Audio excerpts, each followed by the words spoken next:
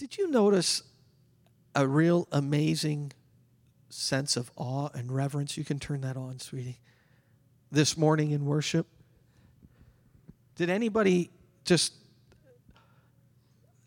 as we sang, I didn't sing this morning on purpose, not because I didn't like the songs. I didn't sing to try to save my voice. But as we were worshiping and as we were singing, I just kept thinking of the words we were singing and the picture. Can you imagine what it would have been like to be on a hill, watching sheep, just doing your job, and all of a sudden an angel of the Lord appears? Can you imagine what that would have been like? And then when he says, don't fear, all of a sudden, a choir. I wonder if they had to practice their singing or not. You know, who's going to be alto, who's going to be tenor, who's going to be bass. That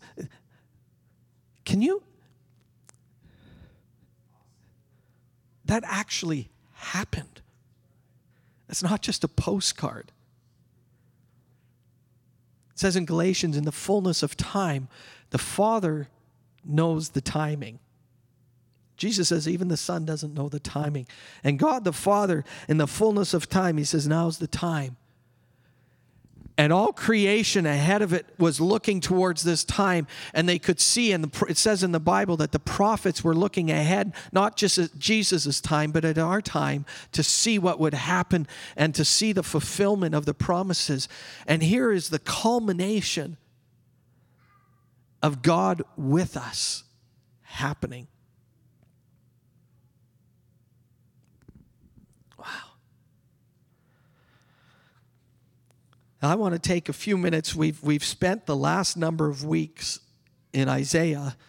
And when I started, I didn't realize it just kept unfolding and opening up for me as I was studying it and meditating on it.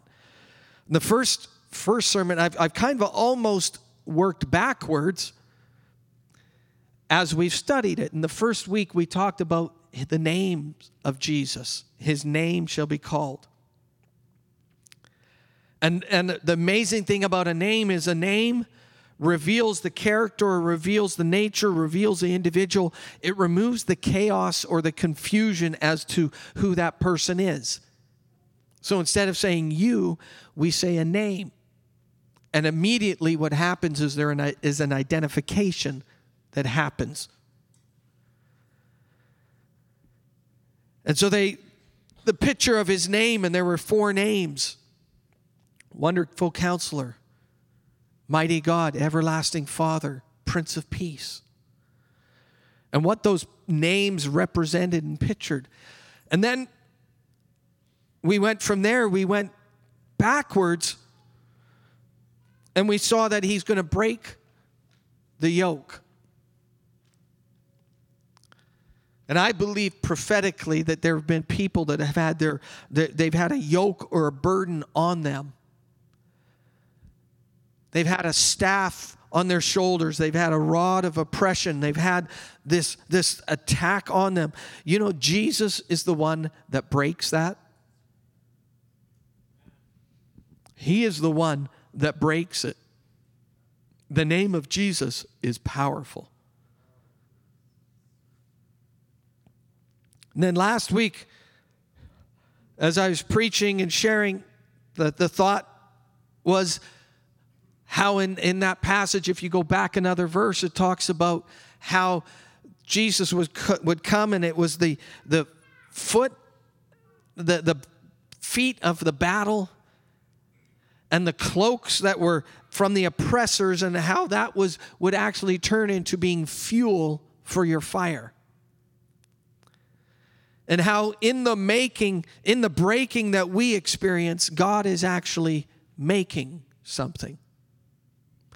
In Romans 8, it says, we know that all things work together for good. Sometimes that might be all that we hold on to when we're going through something. But I hold on to it knowing that his word is true, his word is real, and it does not come back to him empty, but it accomplishes what he directed it and sent it out to. This week I want to take another step back. I want to go back one more verse, and I want to talk about Isaiah 9, verse 3. And in the Amplified, the verse goes, "You, O God, will increase the nation. You will multiply their joy. They will rejoice before you like the joy and jubilation of the harvest, as men rejoice when they divide the spoil of victory." This morning I want to talk about joy. Now, joy is not flippant. Joy is different than happiness, although happiness is obviously associated and connected with joy. But sometimes we base our joy, or we think we base our joy, on what happens. And there is an effect of that, and that is an aspect of joy. But when you look at this part of joy, this part of joy is actually almost a choice. In the Hebrew, sometimes they connect emotions with parts of the body. So anger is associated with the blaring nostril. When they connect joy, they actually connect joy to the heart. But what's interesting is they say when they connect joy to the heart, they don't keep the joy there. The joy actually comes out and it expresses itself in words and in actions. So this morning I want to talk about joy. I want to talk about God's joy. God is very serious about joy. He takes joy seriously.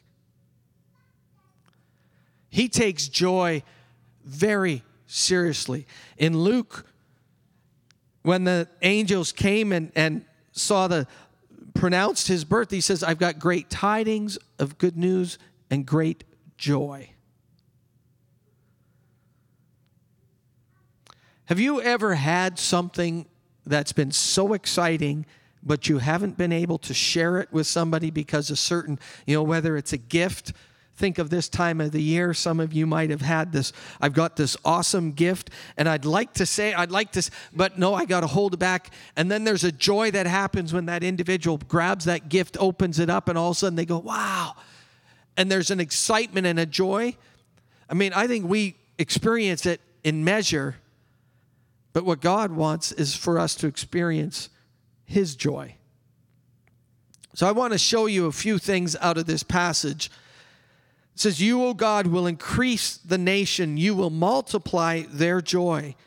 They'll rejoice before you like the joy and jubilation of the harvest, as men rejoice when they divide the spoil of victory." God's done so much for us.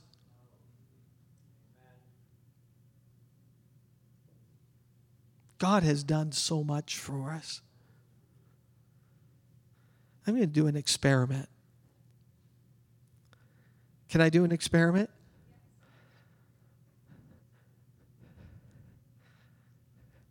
Smile. Smile. Try to smile for a bit longer. Ryan, I love it.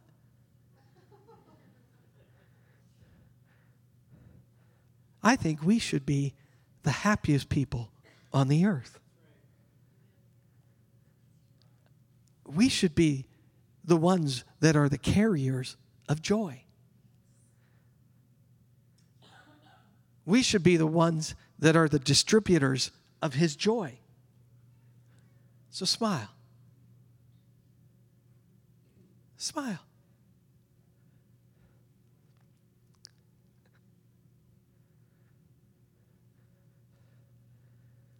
When you see somebody, smile.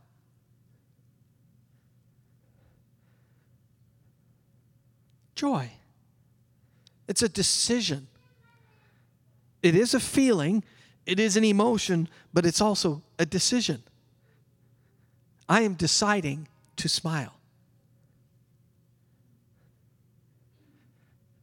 I'm deciding to carry joy. Joy is not always something that you would think would be automatic, although it should be, because it says in James, count it all joy when you fall into diverse temptations. It also says, blessed are those that are persecuted for my sake. He's talking about being in a state of happiness or in a state of joy when we're being persecuted. I don't usually associate joy with pain.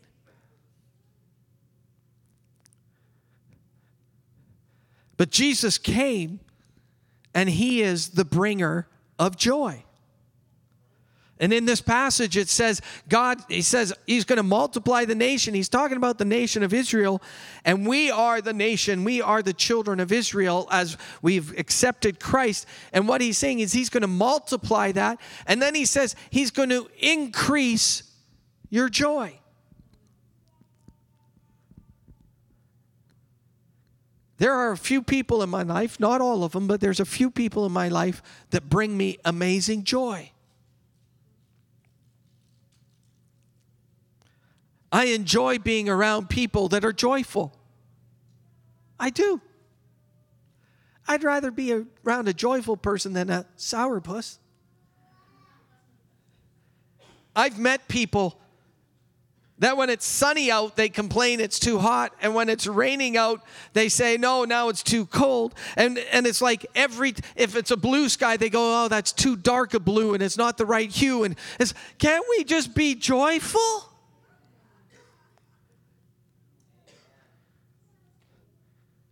Joy is actually a fruit of the Spirit. Joy is actually part of an expression or the expression of the Holy Spirit in our life. And it's not about being funny.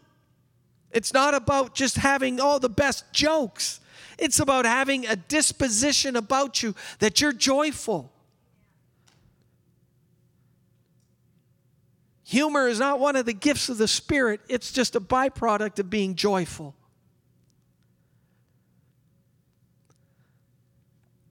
It says in Romans, Paul was writing to the Romans through the inspiration of the Holy Spirit. And he's talking about how they're fellowshipping together.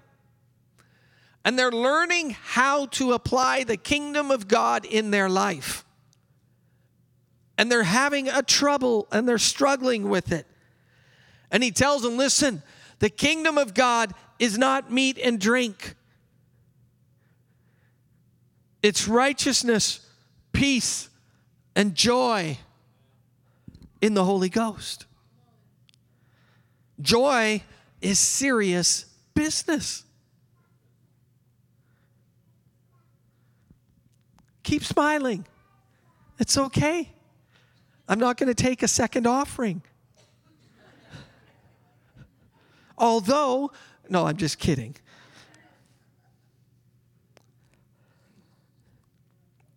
He says he wants to increase their joy. And then he has this picture as the joy or the jubilation of the harvest. A number of years ago, my daughter came to me and went on and said, I'd like to build a garden. So we went through the whole process of the garden. We didn't build the garden so that we could turn up the grass and rip it all up. That's not why we decided to have a garden. We didn't decide to have a garden because we wanted to plant something. We didn't decide to have a garden because we had all these little envelopes with these pretty pictures on it, although sometimes I think that was one of the reasons. But that's not why we planted a garden. We planted a garden because we wanted to see and have something that grew and that we could take it off the vine and eat it. And you know what we did? We did all the hard work, and because I was part of it. And then we planted and we turned over the stuff.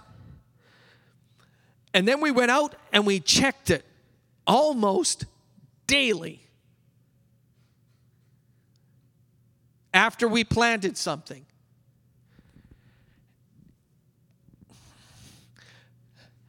We get text. Did you ever get a text message? Anybody ever get a text message? Well, you know what happened? When that little thing popped out of the ground, the first sign of it popping out of the ground, do you know what? We got a text message. Look at what is growing. It's happening. And it was with capital letters and with exclamation marks, which apparently means that's a yelling voice. So don't ever send a text message with all caps, because apparently that's yelling. But there was joy in seeing it grow. Now, we didn't go out and check every day because we didn't believe it would happen. We went out and checked every day because we were expecting it to happen. But there's a joy that happened. Do you know what we did? I mean, this individual, my daughter, I won't say her name, but it starts with a V. She would take the fruit and then she'd put it down and arrange it and take amazing pictures of it to celebrate the harvest that we had. And we had joy. We actually ate. There were meals this summer that we ate. The only thing we bought was the meat because I didn't have a cow in the fridge. And Pastor Daniel's saying, well, that's coming. But we had salad, and all the salad was from our garden. We had strawberries from our garden. We had blueberry. I mean, I would go out and if I picked the first strawberry, I was in trouble. Why? Because there's a joy associated with a harvest.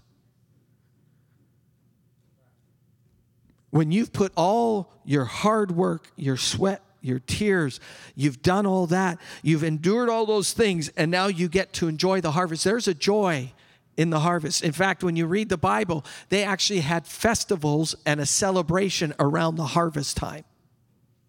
And they would bring and say, this is the first one. This is just the beginning of what's coming. And they would celebrate what was coming. There was a joy associated with the harvest.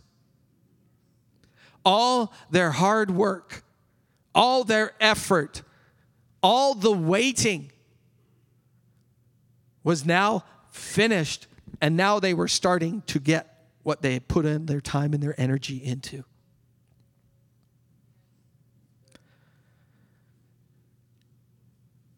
I love the joy of the... You know what we would actually do? Vanessa would come home from school, from teaching in the fall. Or if she was gone for the day in the summertime, she'd come and she'd go, Mom, Dad, come out here. Justin, Olivia, come here. Take some pictures, send them to Josh and Elise. You've got to see, we have an ear of corn coming. Did you see the gooseberries? Did you actually see? I got in trouble because I tried to help the garden along by pulling carrots and winning and we thinning them out. But there is a joy associated when you've put in all that hard work and now it's coming up and you get to eat it. You get to flourish from it. You get to enjoy it. And God is saying, Jesus, in the simplest picture he can, he says he's just like that joy of the harvest. Think about that. That's the joy that Jesus brings. What's interesting about this, he gives another picture, and he says there's also another picture. It's like the dividing of the spoil. Anybody here ever play a competitive sport? Chess included. I know chess isn't competitive, but when I play, Ryan, when I play a game, I play to win. I have no interest in losing. You've got a bunch of brothers. When you play, do you play to lose, or do you I win? Both. What happens when you win? Oh, say that aloud. Come up here for a second if you could. You're not going to do any trash talk or smash talk to your brother. But what happens when you win? I get excited. Why? Because it feels good. Awesome. Excellent. Does winning beat losing?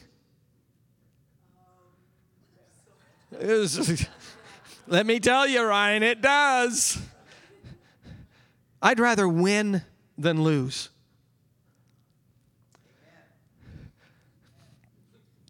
Dividing the spoil, a business deal,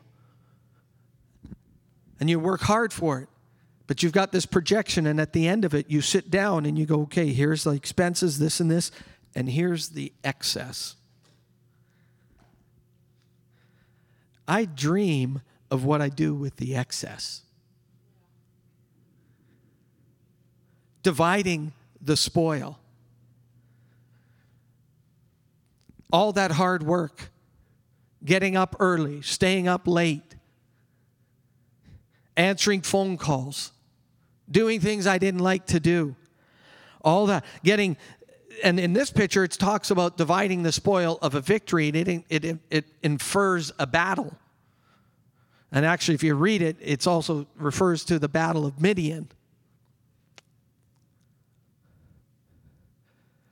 And some of you have been through battles. At the end of that battle, I'm here to tell you, there's some spoils and there's some victory and there's some joy that comes at the end of that battle. Don't go through something just to go through it. Don't go through something just so, no. You go through something, you say, I'm going to get something out of this. I'm going to be stronger. I'm going to be better. I'm going to have greater revelation. I'm going to have more compassion. I'm getting something out of this. And when I get through this, all of a sudden I come through and I'm stronger and I've got these spoils. And I rejoice over those moments of pain, discomfort, and hurt because now I have the joy of the victory. When I watch games, we have guys that are 250 pounds that are all men. I mean, they flex their muscles and they got muscles on top of muscles. And these guys are men of men. And you know what they do after a game? They start acting like kids. Jumping up and down, yelling, screaming, hollering. Their dignity is gone. Have you ever watched a Super Bowl celebration or a World Series celebration? They go and they put on glasses and they shake the champagne and then they let it loose and they're dancing around. They're hugging everybody. Like even if they don't like the person, they hug them. I've watched, they hug the reporters that are always talking about the bad things they do, and they hug them and they say, we just won the game, we won the World Series, we won the Super Bowl, and they're all excited. And they get the spoils of victory. In this passage, that's the same picture of what Jesus brings for you and me. And he says he wants to increase our joy. Smile. Come on, smile. God's in the joy business. He's not in the unhappy business. He's not in the make you sad business. He's in the joy business.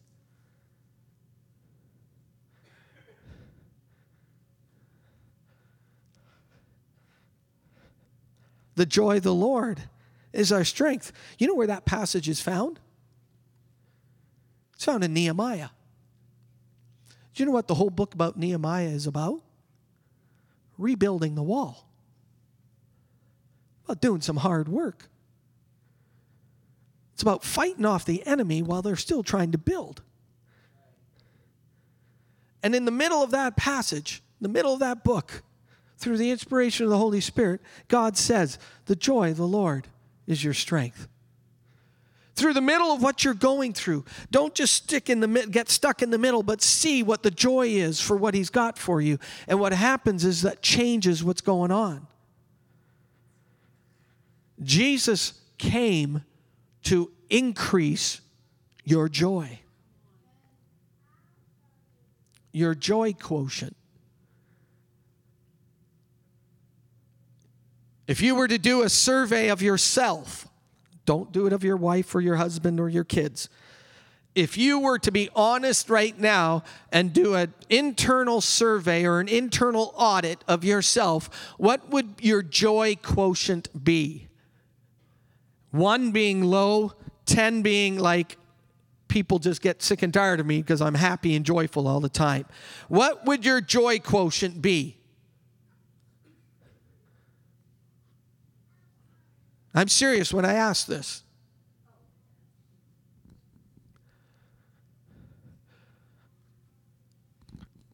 I'm going to say something here. Each one of us can get more joy. There were 3 honest people who said amen. If your joy quotient isn't hitting a 9 or 10, and joy does not depend on what's happening in my life. We often equate it with what's happening in my life. No, it's what happened in my life. Because Jesus is the bringer of joy. So because of Jesus, I have joy. Because of Jesus, I can smile when I go through a trial. Because of Jesus, I can endure things because I know I have an eternity ahead of me, a future that extends beyond my breath. Because of Jesus, I can go through things, and I can go through the planting, the watering, and everything else because I know there's a harvest coming, and that joy of that harvest is what Jesus is like to me. What's your joy quotient?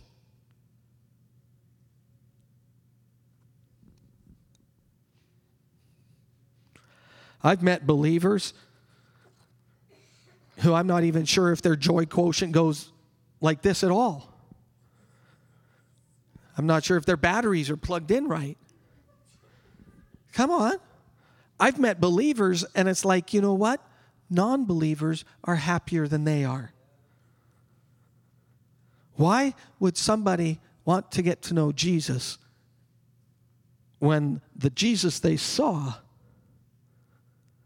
didn't smile, didn't have anything good to say, was always complaining about this, was always complaining about this and that and that and that and that? Their disposition, I left them and I felt depressed. That is not the joy quotient that Jesus wants you and me to have. He says, I want you to love each other, because when you love each other, then my joy is full.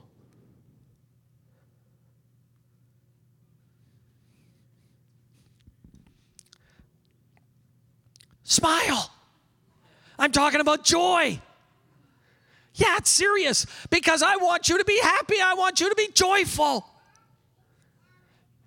I don't want you to walk around going, I'm depressed. No, you don't. You have Jesus inside of you, and He is the bringer of joy.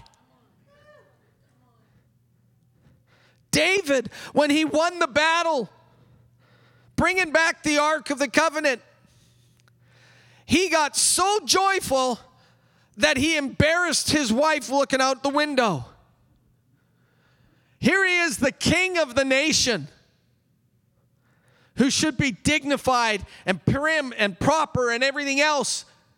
But the joy that got over him caused him to lose his dignity and say, no, I don't care. I'm just so excited and joyful for what God has done. Can you imagine what it would be like if we became like David? No, I got too much pride. I can't. Some of us would actually break a shuffle out.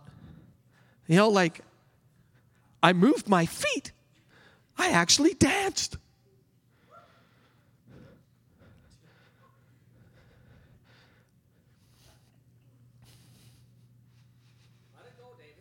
Let it go. I tell you, I dance, but I dance ugly.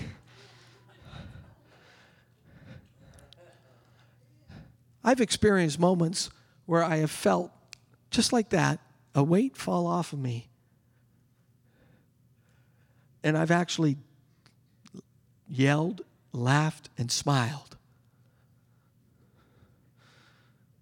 Anybody here ever experienced when a weight has fallen off you? Literally or symbolically?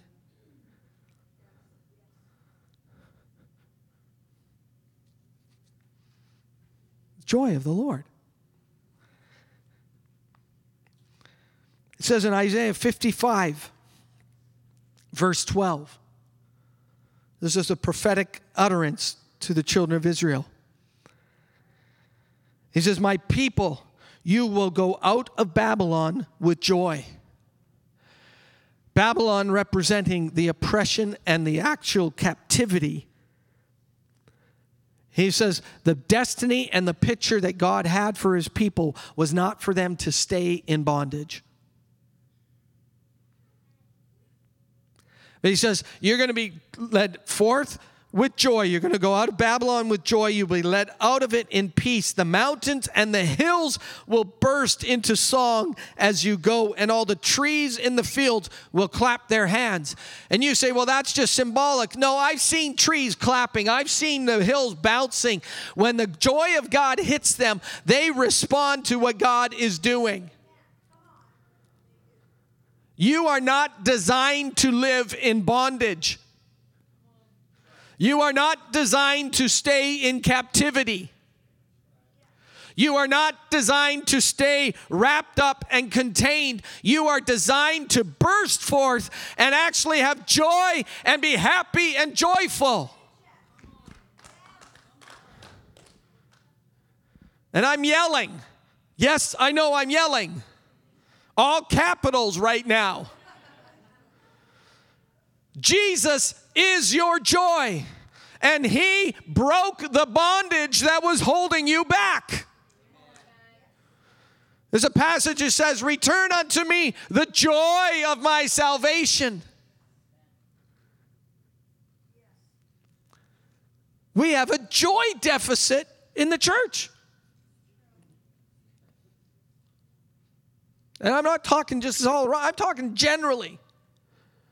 We should be the most joyful people on the planet. Disneyland ripped us off. They are not the happiest place on earth. This is. It's not Walt's kingdom, it's God's kingdom.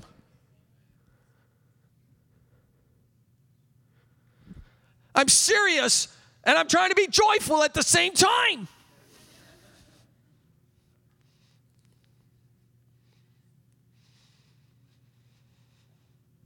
You're free. You're free. You're free. Look at somebody and say, I'm free. Look at somebody and say, I'm free.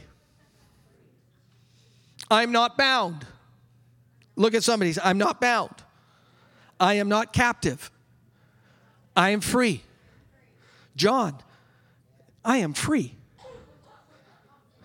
I'm free, man. I'm not captive. I'm not bound. I'm free. I asked you to say it. I'll say it too. I don't serve an old master. I serve a living God who is my Savior. And he impersonates, he is joy. And in this passage, he talks about God multiplying the nation and increasing our joy. I need an increase in joy. I don't need an increase in funny jokes. I need an increase in joy. I got enough jokes. Thank you, Pastor Daniel.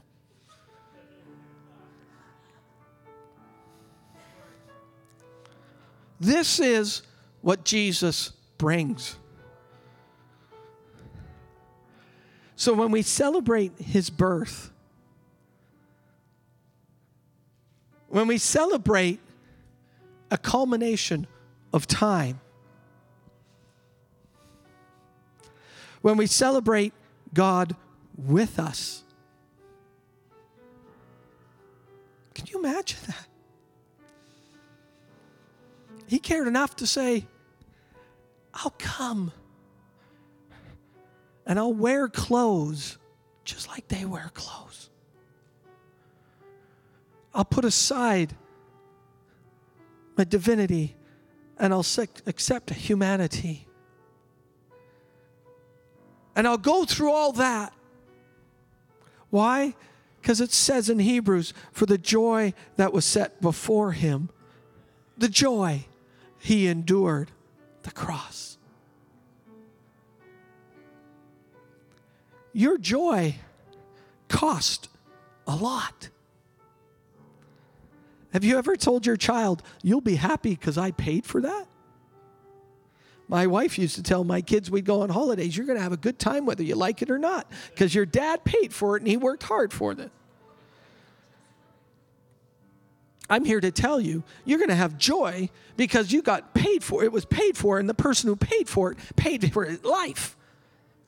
He left all the luxuries and the pleasure and the joy, and he endured life for 32 and a half years on this earth so that he could fulfill everything that was written about him so that you and I could experience joy. So quit being a sourpuss.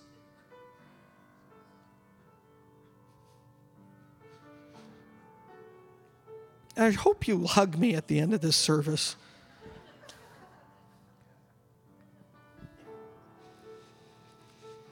It says in 1 John, the one who commits sin is of the devil. For the devil has sinned from the beginning. The Son of God was revealed for this purpose, to destroy the devil's work. You are not bound any longer. The joy train has come. Jump on and start enjoying the ride. It says in Colossians that Jesus made a public spectacle of all the powers and principles of darkness. Listen to this. Stripping away from every weapon and all spiritual authority and power to accuse us. In fact, all it can do is accuse you. It doesn't hold you. It doesn't hold you back. All it can do is try to accuse you. And he says, and he stripped away that power. He stripped it away. If you read that passage, it also says when he was on the cross, it was nailed to the cross. Quit getting a crowbar and try to take that nail out. It's there. Leave it there. It's nailed to the cross. Why? So that you could live beyond that point and have joy. This is part of the celebration of this season. This is what Jesus does for you and me.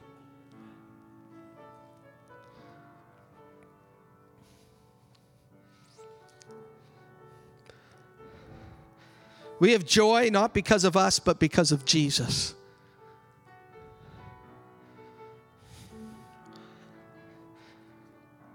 In closing, may we experience the greatest joy this Christmas. God for us, representing the Father.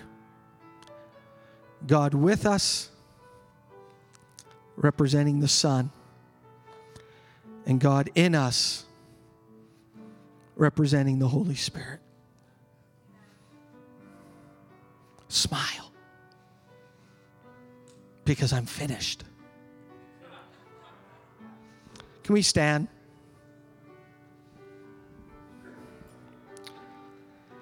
Can I ask you to move out of your seats across the aisle? And let's just join hands across the aisle, across the rows.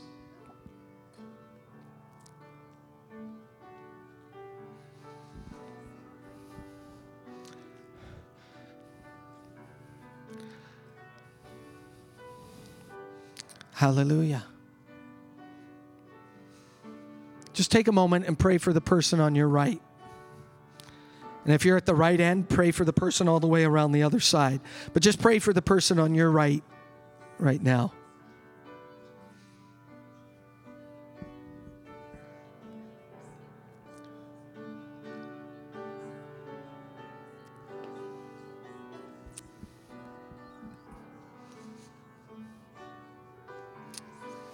Hallelujah. Now pray for the person on your left. Ask the God to give them the joy. Ask God to fill them with joy.